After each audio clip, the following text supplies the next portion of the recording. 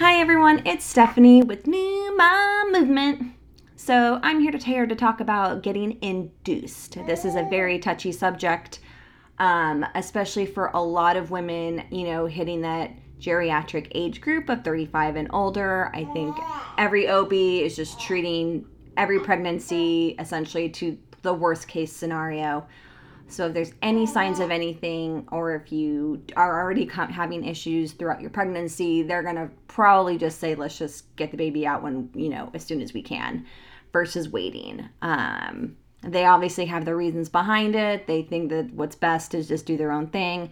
I do think, unfortunately, doctors have to protect themselves more than necessarily doing what's best for the patient, just so they can avoid getting sued if something does go wrong because they didn't advise for them to remove the baby earlier or whatnot. I think the Sue Happy America that we live in today does actually remove doctors from making different decisions because they don't want family to come back and sue them for any wrongdoing or anything that could have happened, and how you can blame the doctor for something that at the end of the day probably wasn't their fault, but somehow the lawyers will find a way to hit them with a lawsuit and really, hurt the doctor. So that, I think, is really some of this that might be stemming from it. But right now, women getting induced is anywhere from 20 to 30% of pregnancies. And most of that obviously is coming from women over the age of 35. Some of the reasons why you get induced from a medical perspective really is coming from preeclampsia or gestational diabetes, fetal growth problems, placental abnormalities, and certain infections that you might be fighting that your body can't handle, and just need to get the baby out as soon as you can. Those are usually the typical reasons why. I'm actually on a mom's group that's over age of 35 on Facebook, and there was, a mom, like, I was at my 36 weeks ultrasound, and my baby's coming in at, I think they said her baby was coming in at 7 or 8 pounds, and they wanted to schedule getting induced. And I think it was really, at the end of the day, it was like, well, why? And they were like, oh, well, maybe they just thought it was going to be a good idea to not wait too long. You don't want the baby to get too big.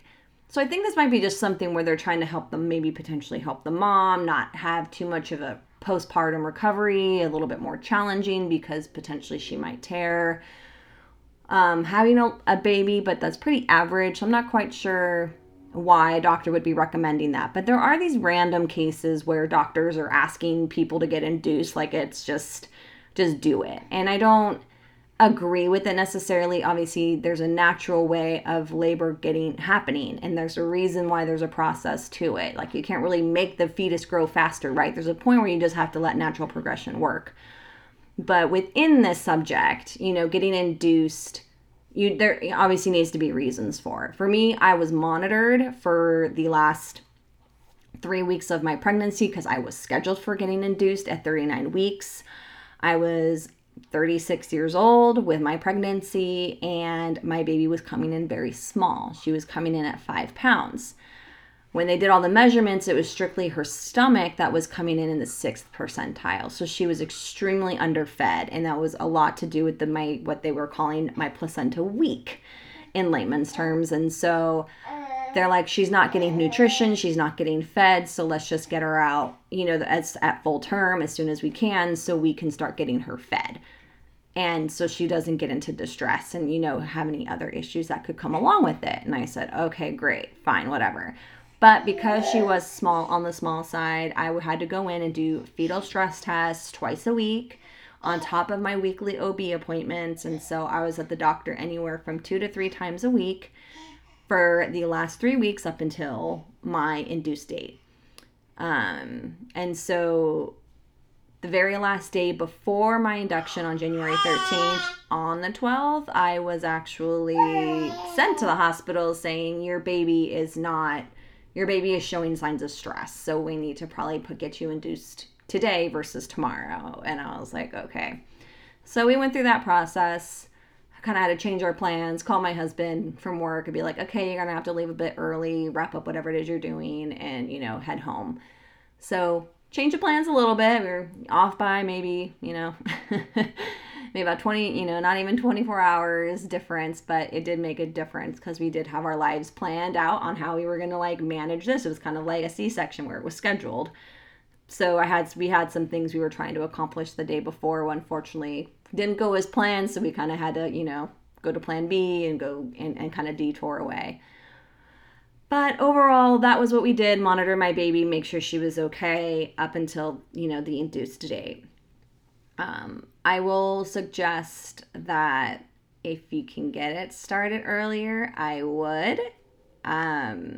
There are ways to try to get your labor to kickstart naturally.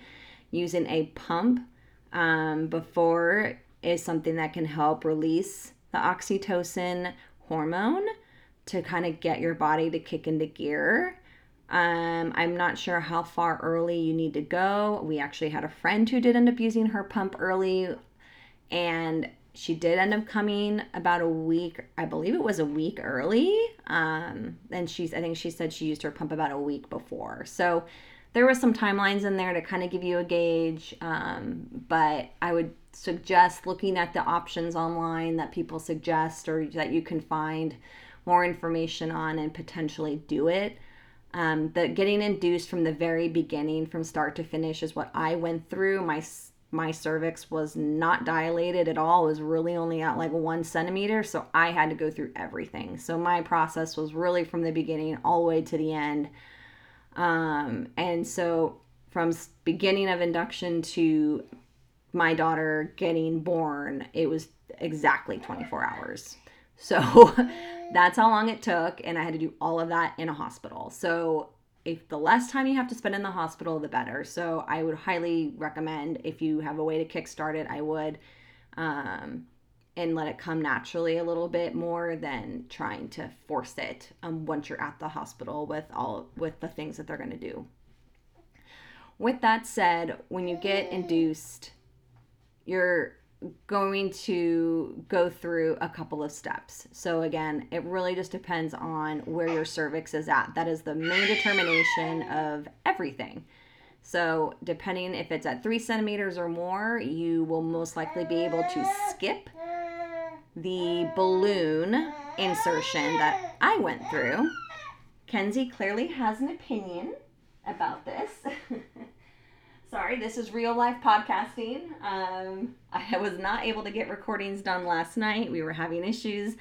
And so I'm doing them with her in the room today. So that's mom life, right? So can't stop your life because you got a child in the room. But I had to start from ground zero. So where the process is where they're going to stick, a balloon inside your cervix, essentially filling it with fluid to trick your cervix that your baby is essentially down into the area and pushing against the wall to make it think that your body's ready to do labor. So it's faking out that there's a baby in your body, or the baby's there pushing because she's ready to come out. So it's kind of a trick to kind of get hormones to release, to start the softening of the cervix, to get the cervix to start opening. That process was extremely painful. It was the worst part of the entire thing. There is no medication. There is no painkillers. I'm sure you might be able to if you're desperate. But for the most part, you're really not on anything during this process. You can determine how much pain you want to intake, though, which was a good thing. My OB that was on call that day pretty much just said, how much can you handle? This is going to be sitting here for a while. This is going to be a couple hours. And so you need to be able to have the pain tolerance of this constant pain here for a few hours. And so that was the main message that I want to share with all of you is, depending if you want less pain and more manageable and just like slight cramping and like a basic menstrual cramp, the process will probably take longer because you're not obviously asking the cervix to do more, but it will be a little bit less painful and manageable. I personally did go down a little bit more of an aggressive pain route. I've had painful cramps my entire life up until really I was like in my 20s. Did the cramps really kind of go away to not being so painful that I did take on a little bit more of an aggressive approach with how much I took on, because I just wanted the process to go as fast as possible, because I didn't want to be sitting here trying to force labor forever. So I kind of put myself through my own pain more than I wanted to, but I ended up coming out way under schedule on that. So it only took about 3 hours. I was induced at 7 p.m. with the balloon. It was ready to come out by 10. It was falling out. So that meant my cervix was in a good spot. I was at my 3 centimeters that I needed to be at. And so they were able to, essentially we were going to be able to move on to the next phase. But I had done so much pain that I decided, hey, can we take a break? I need a nap. I'm tired. It was 1 o'clock. It was 10 o'clock. I wanted to, try and get some sleep and take a break, reload essentially the pain tolerance, because I was going to go move into the next phase, which is Pitocin, which is a drug that is essentially the synthetic version of oxytocin that they feed you through an IV to start to, get the contractions to start.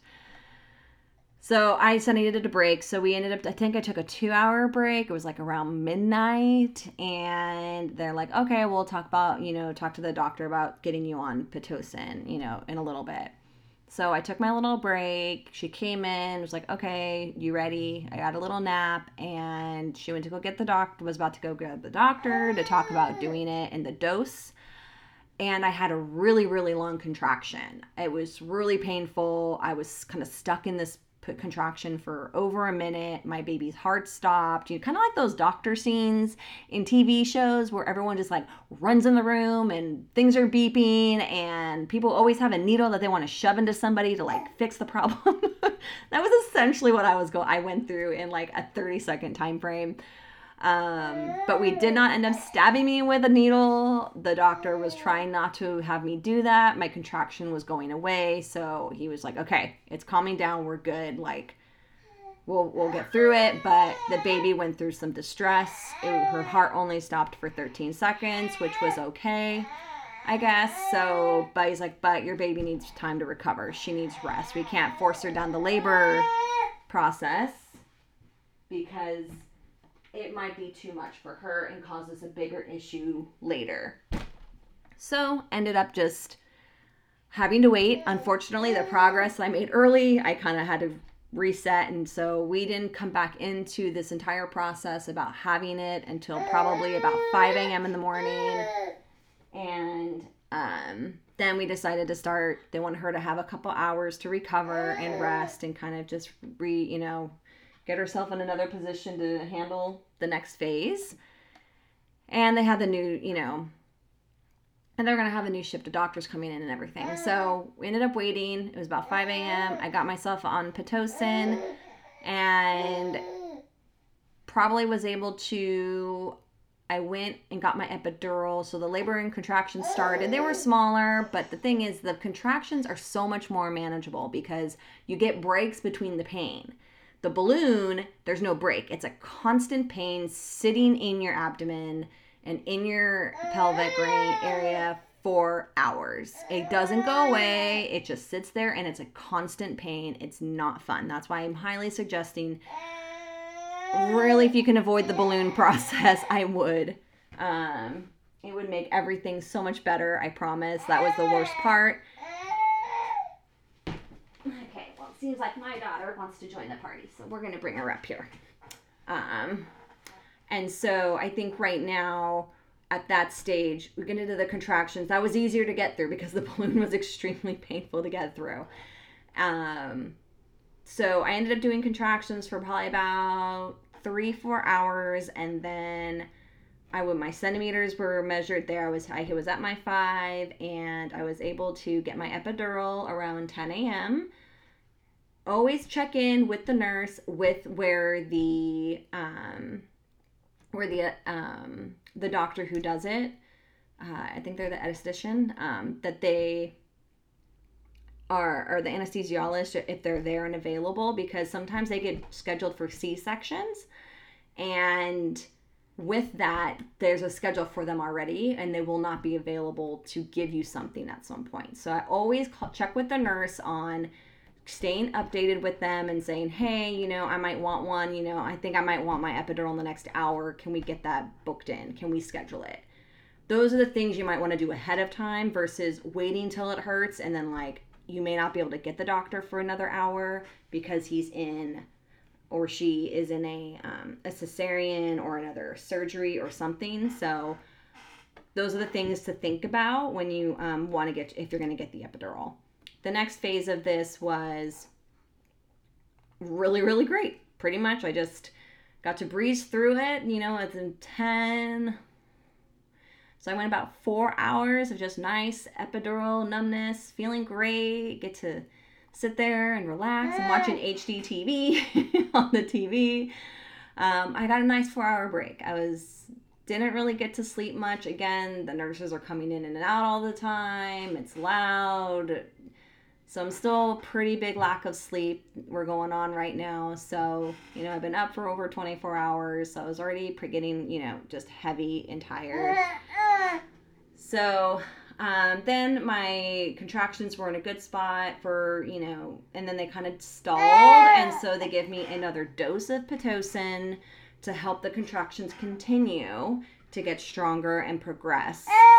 So we did that, and that was the main thing, is the contractions is the hardest part. You got to get through to the point where the baby is creating that, the contractions where they need to be to really start pushing. So they were at a point, there was an hour where we're getting close, and it was just kind of almost there, trying to get through the hump and all of that. So then it got to the point where it's all right, we're here, it's 4:00, and that was when we're going to start pushing. Okay, so they went to go get the doctor.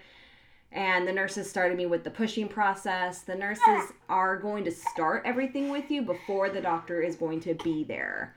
There's a point where the baby needs to be far enough down where the OB's really where it matters. And so the nurses are trained to help get the baby down, further down. So with you to help push and train you and show you and help you push and get further down with the child so the OB can really do her job. So you're not going to have the OB right away on starting to push. So at least where I went, but my nurse team was amazing and did everything that they could to try to help me understand what was going on and how I'm supposed to push. And trust me, it's not the same thing. It's the angle of how they're asking you to push was just this whole other, I'm I don't even know how you, this isn't like pooping.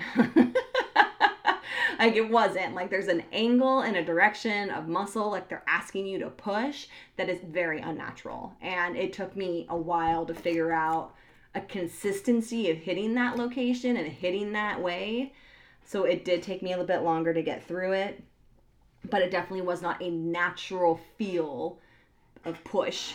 Because I did have enough where I could feel with my epidural, where I could still feel. I never got truly, fully knocked out numb in my legs. So it was nice because I could still feel my muscles, but no pain, which is a good spot to be at, because if you can't feel anything, I feel it would be even harder to get through the delivery process if you can't understand what muscles you're getting engaged. So that's something to think about with how much you push the little epidural button and how much you really dose yourself, because if you don't have the ability to feel your push, then I feel that does create a bit of a disadvantage, because they do say labor could take longer with an epidural because you can't feel and help push the baby along faster. I unfortunately was dealing with a child who was not faced the right direction to come out smoothly, and so I spent almost 3 hours pushing, and eventually the doctor had to just go in and put her hands in there like she was going to go grab a football and hike it and rotate my child and get her in a position. And I had to push, and every time she would go back in and turn her and fix her and make sure she's going to get angled correctly. And then I was able to push, and she was able to come out. 2.5 hours of pushing later, my daughter came out healthy, amazing, and beautiful as she is. But it was pretty much almost 24 hours on the dot. She was born at 6:45 p.m. So then you get to spend time just with the, bonding time in the delivery room. You do not go upstairs yet. They usually waits about an hour before you truly even go upstairs. They take, They try not to take the baby away from you right away. They put her on you. They had her just go straight to latching on breastfeeding just to get her on. If your daughter was able or your child was able to do it, I was lucky. She was able to grab as soon as she came out. She was, I guess, a little bit of a pro from what the nurses were saying, that she did a pretty good job. So, but at that point you're just exhausted and tired. So if you don't feel excited or, crying with tears and so, and this happiness when this baby comes out of your body, and you're just like, I was just so exhausted because I had been up for 36 hours and I hadn't slept, and unfortunately my epidural wore off during my pushing because my labor or my pushing was taking so long, and I wasn't pushing the epidural button anymore because I was in labor. So I was like, okay, I'm not going to do anything. But because it was taking so long, my epidural wore off and I felt the very end of my labor. And the reason you get the epidural is to avoid all of that pain. And I had to feel the worst part of the pain that you experience. And I will tell you, I was in tears and it hurt. So I was just exhausted. I was in pain. I was feeling things I didn't think I was going to have to feel. It wasn't that I wasn't excited about my daughter coming out and, being exposed to life and being on me. I just was just so tired. I couldn't acknowledge her so please don't ever feel like you need to be so happy and engaged and holding her, and you're going to be doing those things. But if you just mentally and emotionally just aren't checked in for that moment, it's okay. Trust me, I couldn't believe how dead I felt. And it was not until I really was able to get up into my maternity room and that I really kind of got to acknowledge her a little bit more. But she's also going into she stays in her thing because people are her little thing in our room because she was gonna be getting her test done and all of that. So she wasn't, that bonding time is really the only time you hold your daughter or your child until you have to go through the feeding process with her every 2 hours or whatever it is. So but you are still extremely tired and they still don't let you sleep. They say, oh, you need to sleep. And then you've got 3 different nurses and administrators coming in, one trying to handle the birth certificate, one trying to do a hearing test, one doing my blood pressure. It was just not, every 20 minutes somebody was coming in the room and wanting to do something to somebody. And I never really got to get some sleep. It was so hard. And I was so frustrated with the fact that they wouldn't let you sleep because they're just coming in every 20 minutes, bugging you. So I was probably going on, 48 hours with no sleep and exhausted. So just be prepared mentally for that. And it's, again, I really wasn't able to it really wasn't until the next day. She was born at 6:45 p.m. It really wasn't until the next day where I kind of felt a little bit better. I was still tired. Make sure you bring lots of pillows. Bring 2 into the hospital with you. If you needed more, have them in the car and have your husband go grab more if you need them. But sitting in the hospital bed, as long as I did from the getting induced, I got out of the bed for once I was getting the Pitocin, and I went and sat on the ball so I can get out of the bed, a little bouncy ball. So I got to do that for a few hours so I can get out of the bed. But it hurts, you guys. You're in that thing forever, and then you can't even walk after delivery. And trying to get out of that bed was extremely painful and exhausting. And you can't even be happy about your situation. I personally was having such a hard time being happy and excited about having given birth to my child because I was so miserable.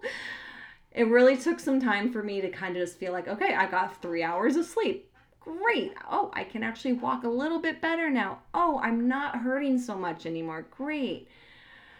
Okay, now I can kind of make space to have room to love my daughter and like acknowledge her and hold her and look at her and and interact with my husband more. Those are things you're going to be going through, and it's just natural that that's going to happen, and it's okay. But don't feel ashamed if you're not in this loving state when you have your child, because you have been through so much that it's sometimes might be difficult, and there's nothing wrong with that. She doesn't, she's still not aware of you yet. It's not the end of the world. So you're going to be fine. Your child is not going to dismiss you because you don't acknowledge them as much in the first 48 hours of life. But understand that you could be facing some of that, and it's okay. And it's really going to be, I actually had Anthony really doing the diaper changing, or and the nurses doing a lot more for me because I couldn't move and I couldn't get to my daughter as easily to feed her. So I had Anthony, giving her to me every 2 hours. And that was a thing. Like, that was sort of, the husband didn't get to sleep as much either because I needed him to assist me of even getting her what she needed. So just some things to think about afterwards that happens. Don't, like I said, just, it's okay if you're not super happy and excited because you just need to kind of recharge. Once I recharged, it was so much better. And it looks like it does in the movies. But I needed to get to that recharged moment to really get there. And it's okay if it takes it's okay if it takes 24 hours. But at the end of the day, I will not be trying to get induced the next round. I will definitely, my doctors have mentioned, like, every pregnancy is different. But at the end of the day, you most likely are going to experience something and most likely may go down the same path. So knowing that in getting induced again is a high probability for me on round 2, if it does end up coming to fruition, I will be doing my best to avoid it as much as I can. I just don't want to go through that process again personally. So those are my 2 cents on getting induced and kind of what I went through and the process and the timeline. But if there's any other questions or comments that anybody has, please go ahead and leave them, in the podcast at the bottom if you need to. And I'll circle back and look at those as other things to follow up with, maybe with an expert or with a doctor. And I've got a couple nurse practitioner friends that I can reach out to. So we'll see how it goes. But thank you again, everybody, and have a great day.